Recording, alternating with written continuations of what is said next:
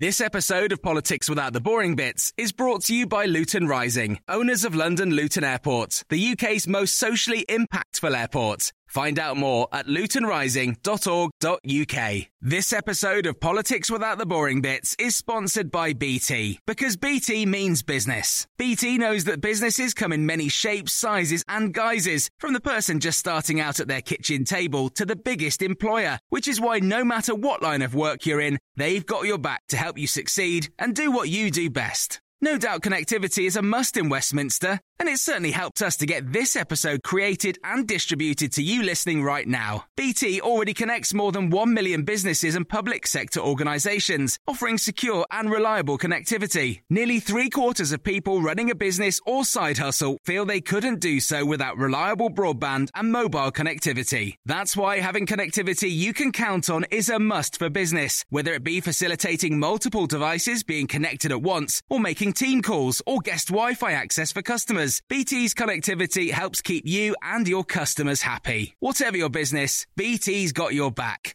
Search BT's got your back. Hello, this is the Red Box Podcast. I'm Matt Chorley. Welcome along. Thank you for all of your messages about yesterday's episode, actually, about Read All About It. It's really interesting talking about political magazines. Right, coming up on today's episode, Boris Johnson heading to Washington to meet Joe Biden. He's going on the train. Apparently they're going to bond over a love of trains, which was a good excuse to basically spend all day listening to Love Train. So in our big thing on the podcast today, we are going to get some tips on how do you woo a president from a former British ambassador to Washington, Sir Kim Darroch. Will Marshall, a former advisor to Bill Clinton, gives us the American side of the story too. So that's coming up in just a moment. But first, it's Tuesday, so it must be time for this.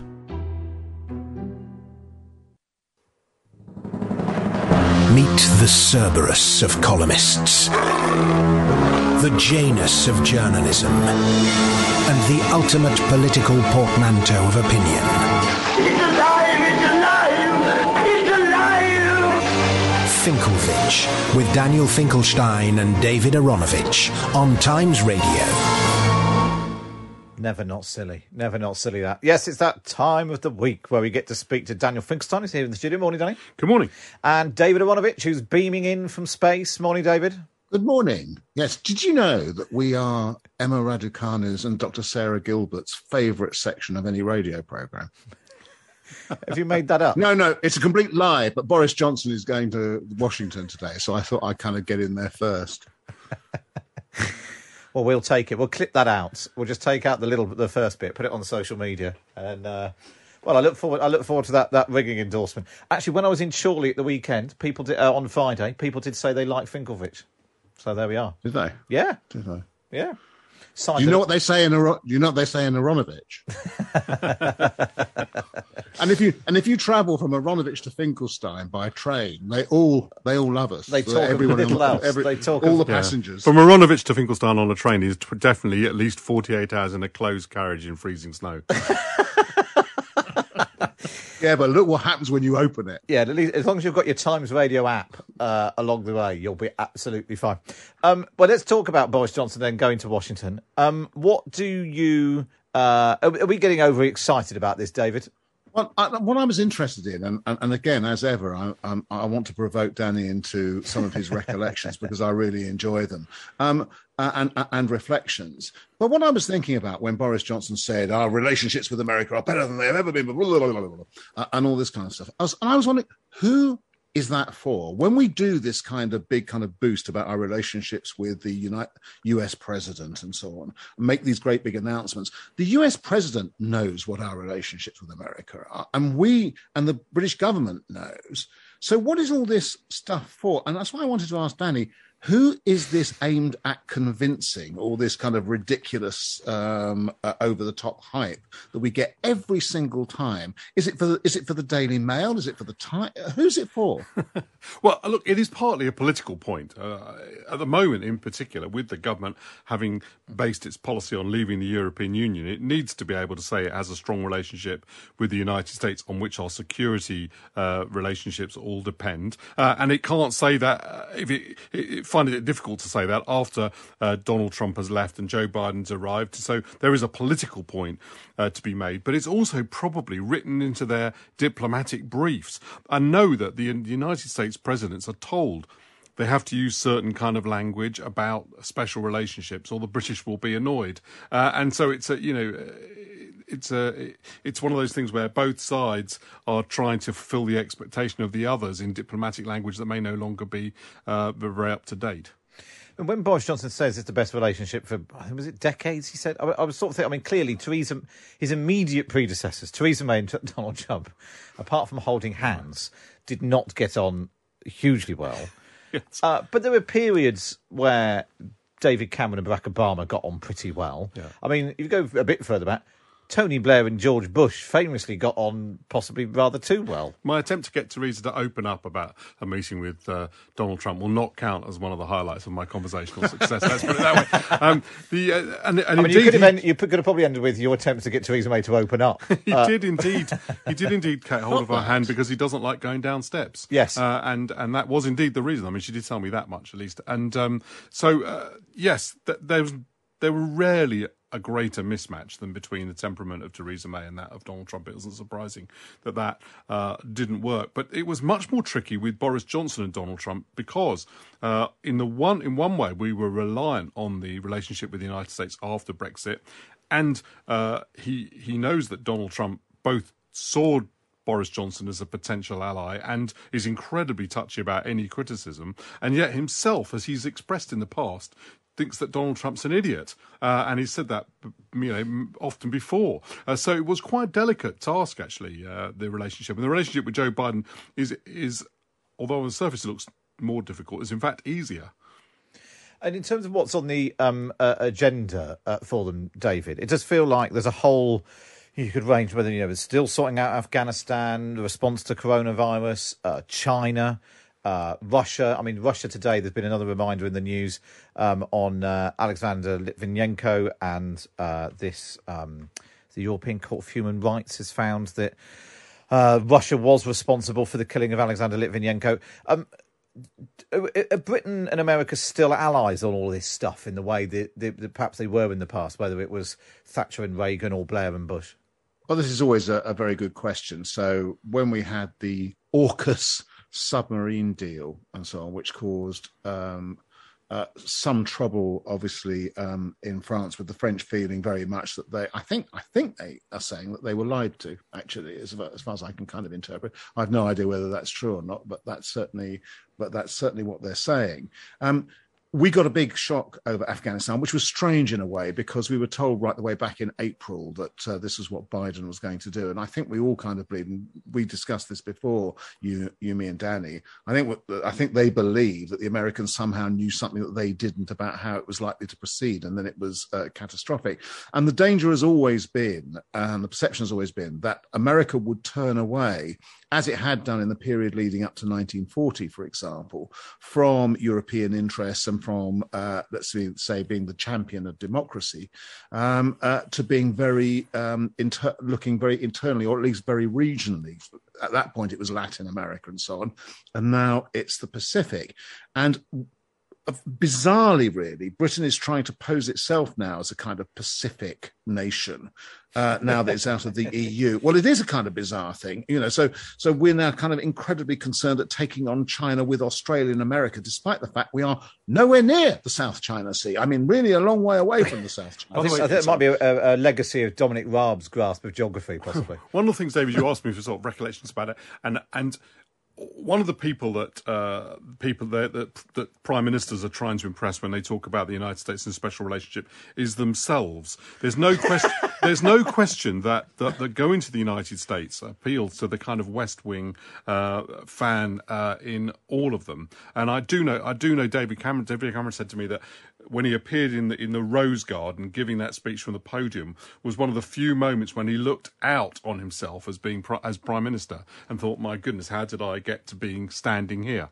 And I think visits to the United States do bring that out, simply because of the amount of sort of cultural output that surrounds the White House and the presidency. Yeah, and the grandiloquence of it. I mean, you visited the White House. I did once, or interviewed George Bush back in 2007.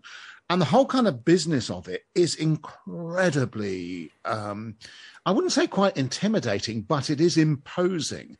And unless you're very careful, I mean, it's the obverse of what you're saying about David Cameron. You can get kind of quite carried away with this stuff.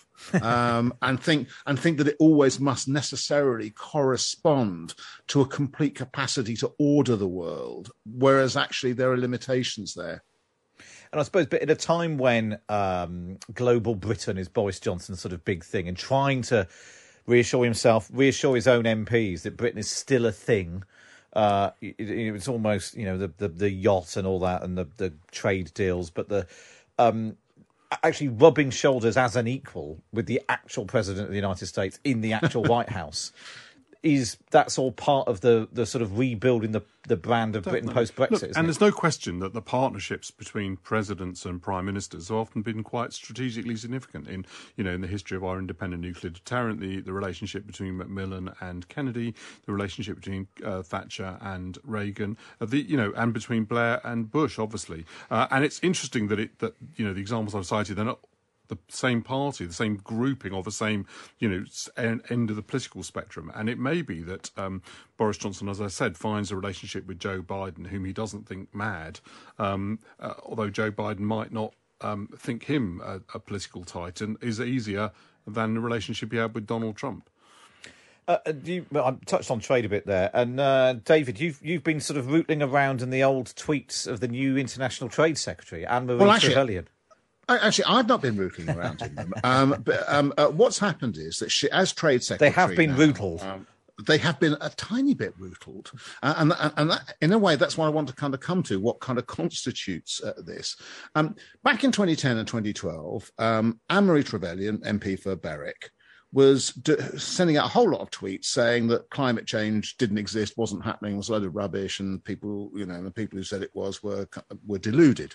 Okay, spool on a little bit, and now this spring she's going around saying all these terrible weather events are all a result of climate change. Got to do something about it. Get your fingers out, etc. So, not unsurprisingly, somebody just kind of measured up the two and said, "Yeah, but back in 2012, this is what you were saying." Anyway, her response to it was this: "You can, if you like," she said, "go around excavating 20-year-old tweets, which are 20-year-old articles and tweets, which are." Not exactly helpful to the climate cause, etc. But when the facts change, I change my mind. That's essentially what she said. And every bit of that was nonsense. It was just kind of absolute nonsense. It wasn't 20 years ago. It was 9 years ago. You didn't have to be Basil Brown or Sutton Hoo to stick in the Google Anne-Marie Trevelyan and climate change. That was kind of pretty easy. It's not going to, it's not a 10-year assault on a piece of ground in the East Midlands that you need to do that. But finally, it was just the chutzpah of saying, when the facts change, I change my mind, when the whole point is the facts haven't changed. You've changed your mind because you were totally wrong. And now you've got to convince people, like the Australians, that they're totally wrong now. And the best way of doing it, frankly, is to say, I got it wrong before. But no, she can't. Politicians just can't do that. And it's one of the things I also wanted to take up with Danny. What is the problem with going back and say, that thing I said in the past was a load of nonsense, etc. I was misguided. I was taken by the wrong kind of people. I didn't properly look at the evidence. I'm sorry, but this is what I think now. I completely agree with what you've said. The reason why people don't do that is because of what psychologists call consistency and commitment. People don't like people changing their mind weirdly, even though they like the fact that they've reached a new position that they prefer. They don't like inconsistency. And so other people try to pretend that they haven't been inconsistent and try to square off what they're saying now with what they said before, which she clearly can't. It's very interesting to me. I mean, obviously, what you say about the past is very interesting. It's also very interesting that she's taking that position now, that the orthodoxy in that part of the right has changed sufficiently that she can't maintain a position that 10 years ago people were quite tempted by, and that it now doesn't go along with her politics. It's not where the Prime Minister is, for example. I'm really interested by that. I think it represents a real step forward, a triumph in the argument, a bit like I saw happen in the Tory party on gay rights, a sudden shift where what had previously been unthinkable, unsayable suddenly became the political consensus, and a much better one. So I completely agree with what you've said so far, but I think there's an additional point, which is we should also welcome the position that she's taken now. I noticed that she's made this change of mind. I've got absolutely no interest in pursuing her on this, because what matters is that she's right now. No, I'm serious. You're not. I don't disagree with anything you've said, but the important thing is not. I don't want to increase the price to politicians of shifting from the psychological price and the political price of shifting from stupid positions to positions I regard as better ones. I want to make that as cheap as possible. So, frankly, I shrug my shoulders at her not particularly convincing move from one to the other, but there's a reason why you chose that as an item rather than me. But what I was struck by is that looking at the Guardian write-up of this story about Anne-Marie Trevelyan, because the old tweets, one of them said, "We aren't getting hotter, global warming isn't actually happening." That was to do with the campaign against wind farms. Another said, "Clear evidence the ice caps aren't melting after all to counter those doom mongers and global warming fanatics." So there's no doubt in the content. The Guardian wrote them up on the basis of the Labour Party digging them out. At no point did it's mentioned in this Guardian story, I don't think, that in between those tweets and her becoming the International Trade Secretary, she's been Deputy COP26 Minister. Yeah. She's been so. And I've had conversations with Anne-Marie Trevelyan. She is quite clearly. This isn't a sort of cynical political move. She's clearly changed her mind, and she is completely committed to the climate change. Yeah, cause. David's right to be annoyed. I mean, it is an annoying feature of human beings. But just say and in a way, it's a slightly more compelling political argument, isn't it? If she actually said, "I got it wrong." We all pretend we want people to apologise and say we get it wrong. And the reason we push people to do that is to humiliate them, not because we actually want them to do it. We think in ourselves we really want them to say that, but actually, we want them to say that. The Guardian wanted to say that in order to make Anne-Marie Trevelyan look silly, which she was, by the way, and she wants to resist it because she'd be accepting that she was silly, which she doesn't want to do. Well, right? And what I'm more concerned about is she right now? We don't actually. We pretend that we want people to come clean, and I think actually should spend the rest of her time apologising for her mistakes the moment she acknowledged them. So I can see why she doesn't do it. But you're not wrong, David.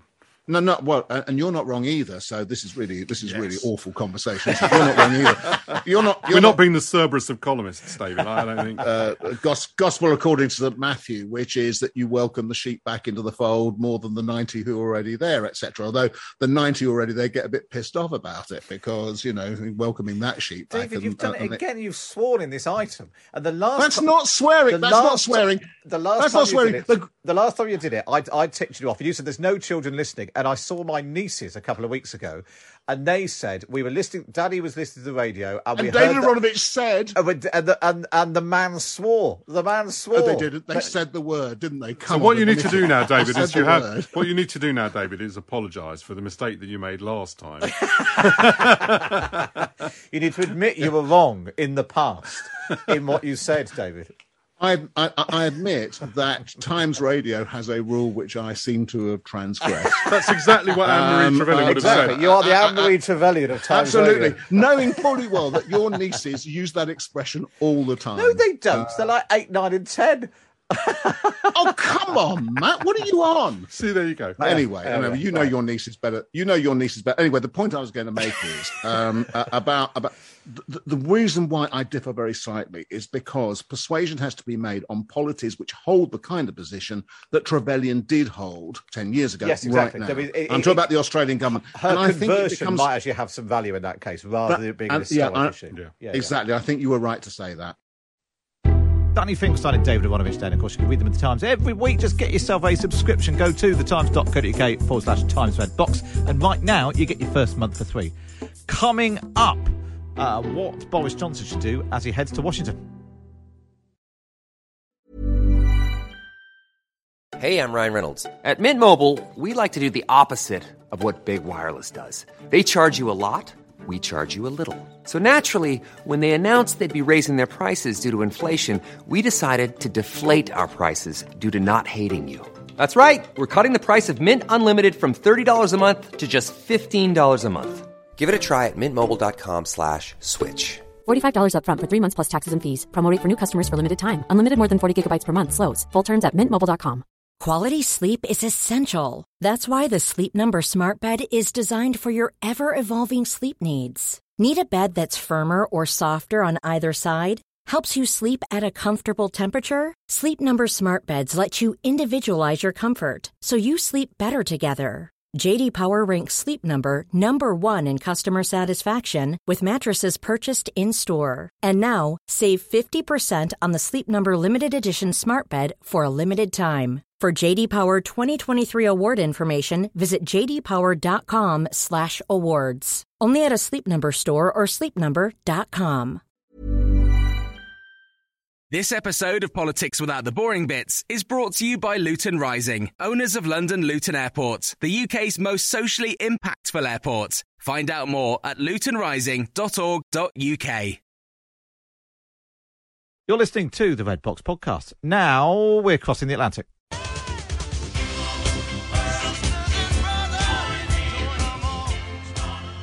Yeah, it's all about the love train. We're talking Boris Johnson and Joe Biden meeting in Washington later, asking what gifts should they exchange.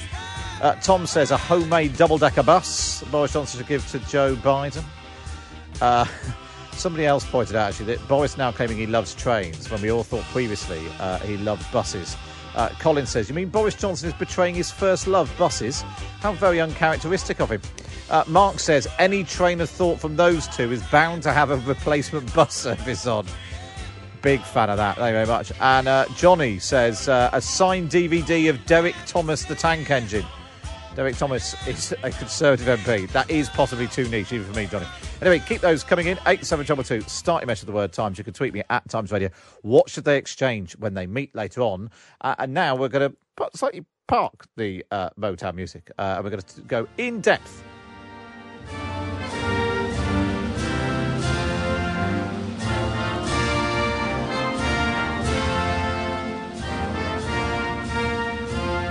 Yes, we cross the Atlantic to discuss this meeting between Boris Johnson and Joe Biden at the White House. Expected around, I think, about 9 o'clock UK time today. Now, the special relationship may have come under strain recently, not least with the approach to Afghanistan. But don't worry, Boris Johnson has told reporters travelling with him that he and Joe Biden have plenty in common.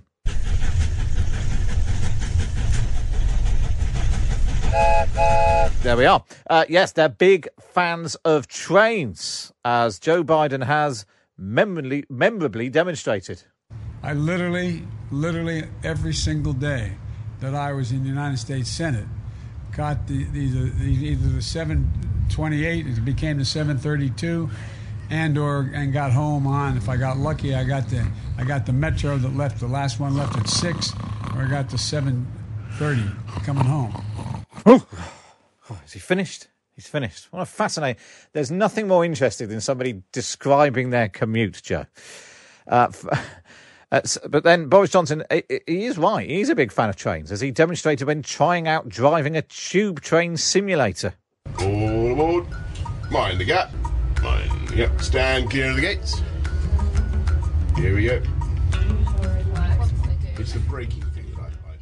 It's the braking thing that he has trouble with. Yes. So will their shared love of the choo-choo trains begin a new chapter for UK-US relations?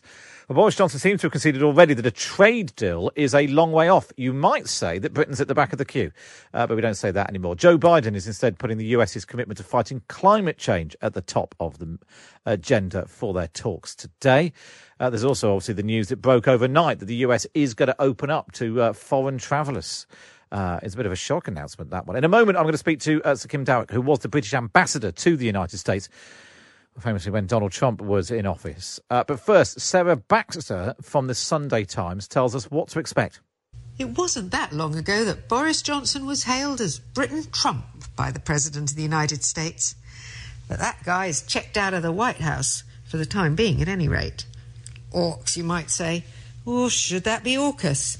The new Indo-Pacific strategic alliance between Australia, the US and Britain has shown there is a wisp of breath left in the old special relationship. The flexible Johnson took a decision early on to curry favour with Joe Biden and lavished attention on him at the G7 summit in Cornwall. And Biden? Well, he's old enough to regard Britain as America's best ally. And according to Boris, they also have one big thing in common. They're both train nuts.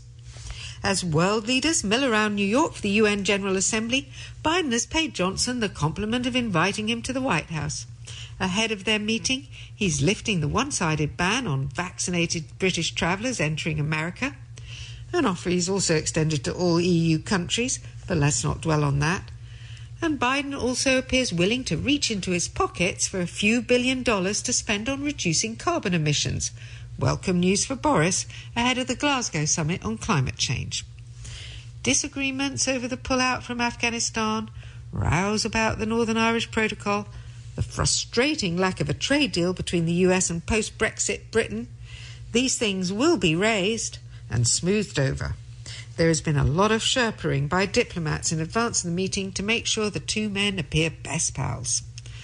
I can vividly recall Bill Clinton's sense of bewilderment and pique when Tony Blair dropped him like a hotcake once he was out of office and began making eyes at the Republican, George W. Bush.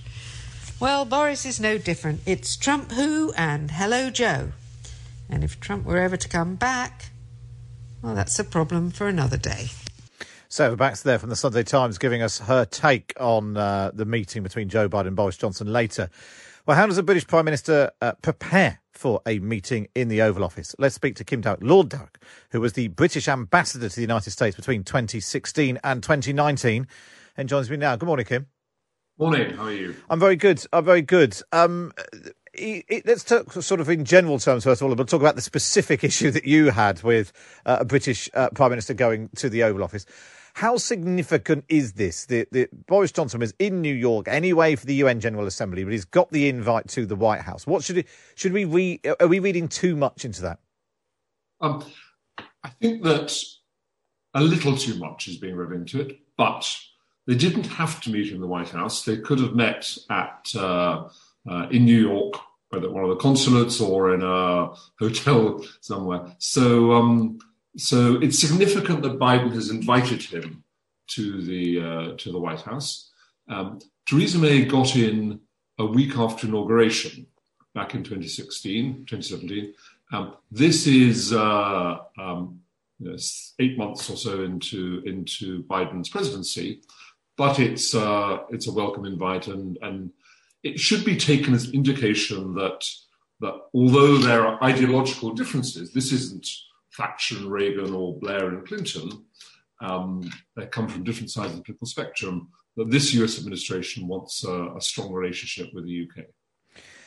And let's talk about what the sort of the process of all this. What is Boris Johnson told? What's the sort of the diplomatic service doing to prepare him for this meeting, and the involvement of the British ambassador in that? Yeah, what you will have is quite a lot of talk across the normal channels, in part the embassy and the ambassador in Washington to the administration, mostly to the National Security Advisor sitting in the White House, and in part capital to capital, number 10 to the White House. Agreement on the management of the meeting, the choreography, the press conference, whether there's going to be a lunch or a dinner attached to it, who is going to be on each delegation, so the numbers match up, but also, most importantly, the agenda for the meeting. And the meeting between Theresa May and Donald Trump, I mean, there was an agenda agreed, but they were very new in office and new in government. They didn't really stick to it, to be frank. I think it'll be much more structured with Biden and Johnson. They'll have agreed the order of what points they want to cover, the order in which they cover them, and they'll go through those points in the course of the meeting, trying to complete the whole thing in the allotted time. Okay, let's talk about your particular experience. You became the US ambassador at the beginning of 2016, which obviously all was well, quiet in the world. At the beginning of 2016, we had the Brexit vote. Then Donald Trump became US president. You were the ambassador when Theresa May made her famous trip to the White House to meet Donald Trump. What was that like, trying to, there's all this focus on the special relationship and trying to foster good relations. How do you go about approaching that with someone like Theresa May and Donald Trump, who couldn't be more diametrically opposed in almost every way, both personally, politically, their approach to almost everything? Yeah. Now, it became clear in the course of the next year or two that these two weren't really going to connect on a kind of personal level. But you didn't know that at the time. And the Trump team were very new into the White House. So we weren't able to prepare in the same kind of depth as I think Johnson and Biden will have done. And we, as I say, we sort of had an agenda, but it wasn't clear whether President Trump would stick to it. And what they arranged was a 15 to 20 minute, we call a tete-a-tete, which is just the two of them chatting, getting to know one another right at the beginning of the meeting. And then there was the plenary session where we officials came in and listened. And then there was a lunch after that. So the whole thing took, 2.5 hours or so. I doubt that the Johnson-Biden meeting will be quite that long. And it was a week after they'd all got into the White House. So they knew their way around the building and were just finding their way on how to do this kind of thing. So it was different. This will be a very slick, well-organized, well-structured diplomatic summit between the two of them. There's listeners will remember your dramatic departure from Washington after those diplomatic cables were released. Some of the messages you've been sending back to the British government, your assessment on the Trump administration is inept and insecure and so on, were leaked. Donald Trump got very cross about that, and then you resigned. Is there a sense that normality is returning to Washington, do you think? I think so. But remember that the former president is still very much a political presence on the scene. It's not like one of these two-term presidents who then, maximum 2 terms allowed under the US system, who then retire to construct their presidential library. I mean, Donald Trump is hinting very actively that he might run again in 2024, which he's entitled to do. So I'm not sure it feels completely normal now. Plus, we're not in normal times, Matt. I mean, the pandemic, withdrawal from Afghanistan, the energy crisis, which I guess will be global. Prices have gone up for everyone, although the Americans have some of their own supplies. So these are crisis-ridden times, and so it doesn't feel like the tranquility of some of the encounters that have happened in the past. And so, what would be a diplomatic win for Boris Johnson coming out when he leaves the White House later today? Do you think? No. He is not going to get, I think, and this has been well telegraphed in advance, anything on trade deals. A number of us have been predicting for a while that there isn't going to be an early trade deal, and I think they can talk about their joint commitment to vaccinate the world, which, if we want to really tackle the pandemic, is going to be essential. But if you're looking for a win, we are hosting COP26, the Climate Change Summit, in November. That is crucial to delivering the kind of global effort that we need to tackle climate change. And no one can doubt anymore that climate change is a real crisis approaching down the line to us. And what's crucial for the success of that meeting that we are hosting is a big enough fund to help the developing world get its adapt for climate change, reduce its their CO2 emissions. Otherwise, the developing world can't afford to do that.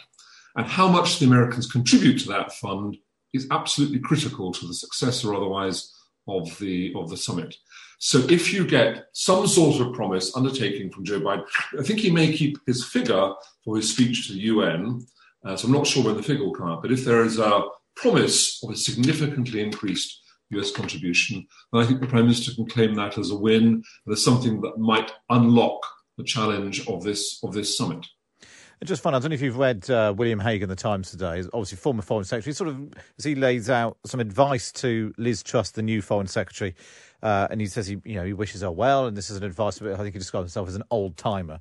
But he sort of goes through some of the ways that he seems to think that maybe the diplomatic service, the Foreign Office, isn't working quite right, being caught off guard by what happened in Afghanistan, trying to bring together the Foreign Office, international development, that's causing some problems too.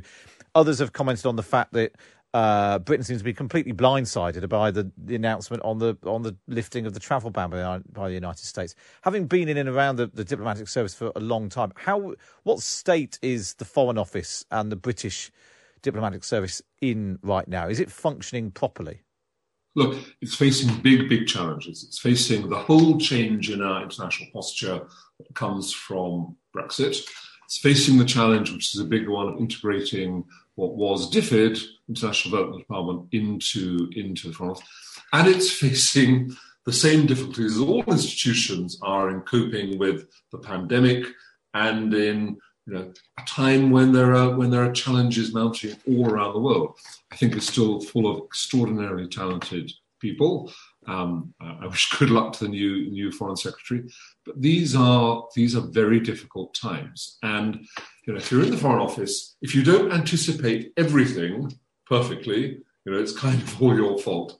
But I don't think anyone expected the Taliban to take control in Afghanistan quite as quickly as they did. I don't think there's any evidence that any intelligence service or any foreign ministry around the West anticipated that.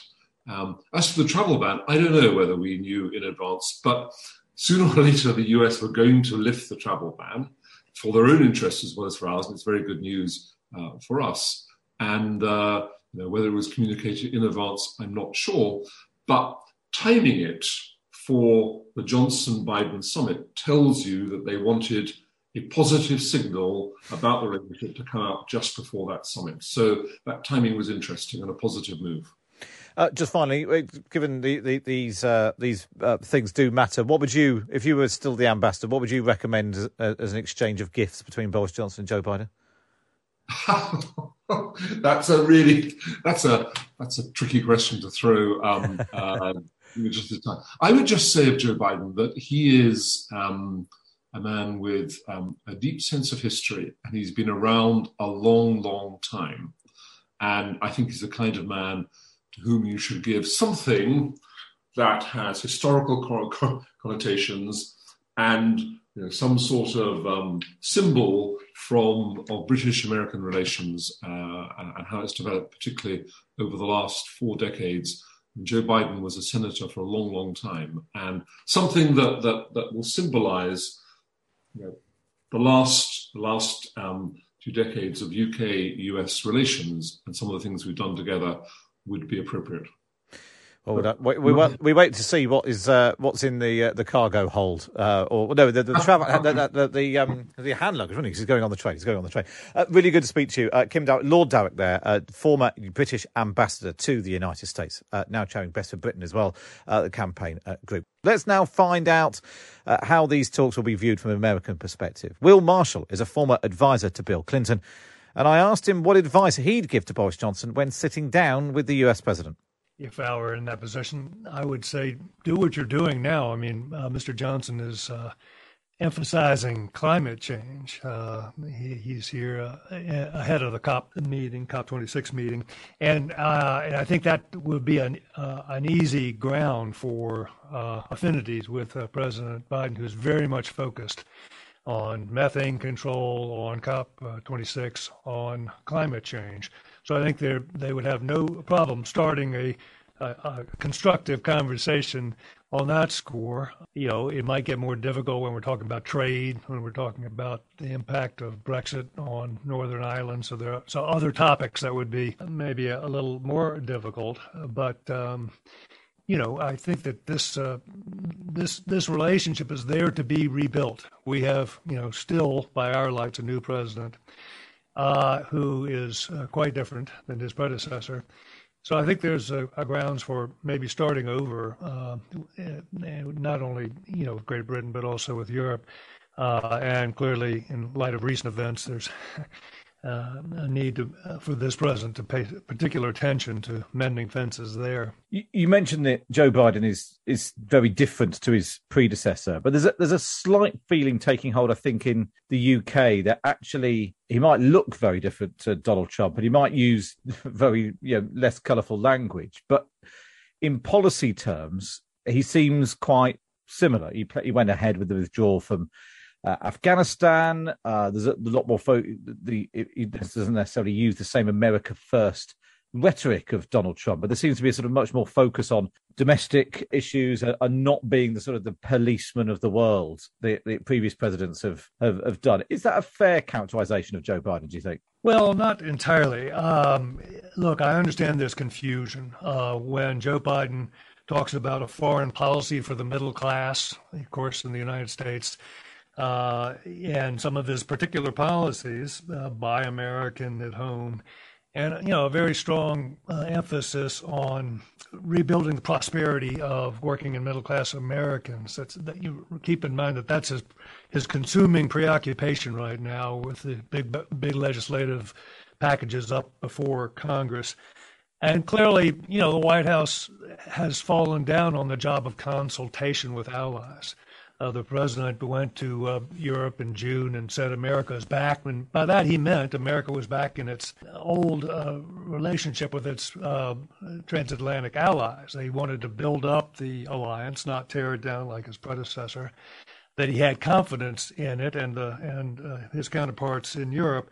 So there's confusion on that score, I grant you, because there was insufficient consultation around the precipitation of Joe Biden's exit from Afghanistan. That he wanted to get out was no surprise. He said that. He was not even in favor of the surge back when he was vice president under Barack Obama. So the policy goal was not a surprise, but the haste by which this administration pursued it and the lack of consultation were surprises. And I think they've got work to do at the White House to rebuild confidence. And of course, that was now with the flap with France. That's also the case with this new AUKUS relationship and the submarine deal with Australia, where there was evidently very little consultation, although Secretary of State Tony Blinken says that he tried to reach the French foreign minister before to talk about it, but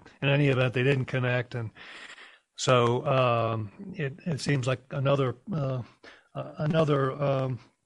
setback from the point of view of close communications with allies. So there's work to be done there, but I don't think that changes the substance of Joe Biden's outlook on the world. He is a known commodity. He's been in public life since the late 1960s in the United States, and people pretty much know that he's an internationalist and an Atlanticist. But he's also making adjustments that the American public is demanding about our commitments overseas, a more selective approach, and trying to cut losses, as he saw it in Afghanistan, where there just isn't any more appetite in the United States for continued military political engagement there. And what about the sort of the language and the way that successive British prime ministers have sought to maybe emulate the language of US presidents? I mean, at the moment, Boris Johnson's using Build Back Better, which I think Joe Biden used. Well, there's some debate over who used it first, but they both seem to be using it actually in the same way that in the past, Bill Clinton had the New Democrats when, Tony Blair had New Labour. You can even go right back to sort of Harold Wilson trying to emulate what JFK was saying. How important is that? Is it superficial, but actually this sort of sense of shared endeavour and shared language and vocabulary, does that matter to helping to build a common relationship? It could. I mean, I think that, Joe Biden certainly thinks Build Back Better is his slogan, but that's okay. He will take support, from good friends like Great Britain on that score. And so, yeah, that is, he's when he was in Europe, the president, proposed a kind of global Build Back Better initiative to counter China's Belt and Road Initiative. So the idea of a concerted effort by Western liberal democracies to counter rising Chinese influence in the world is something that Joe Biden is intensely interested in, and a topic that Prime Minister Johnson could find, a very fruitful one, I think, with this president.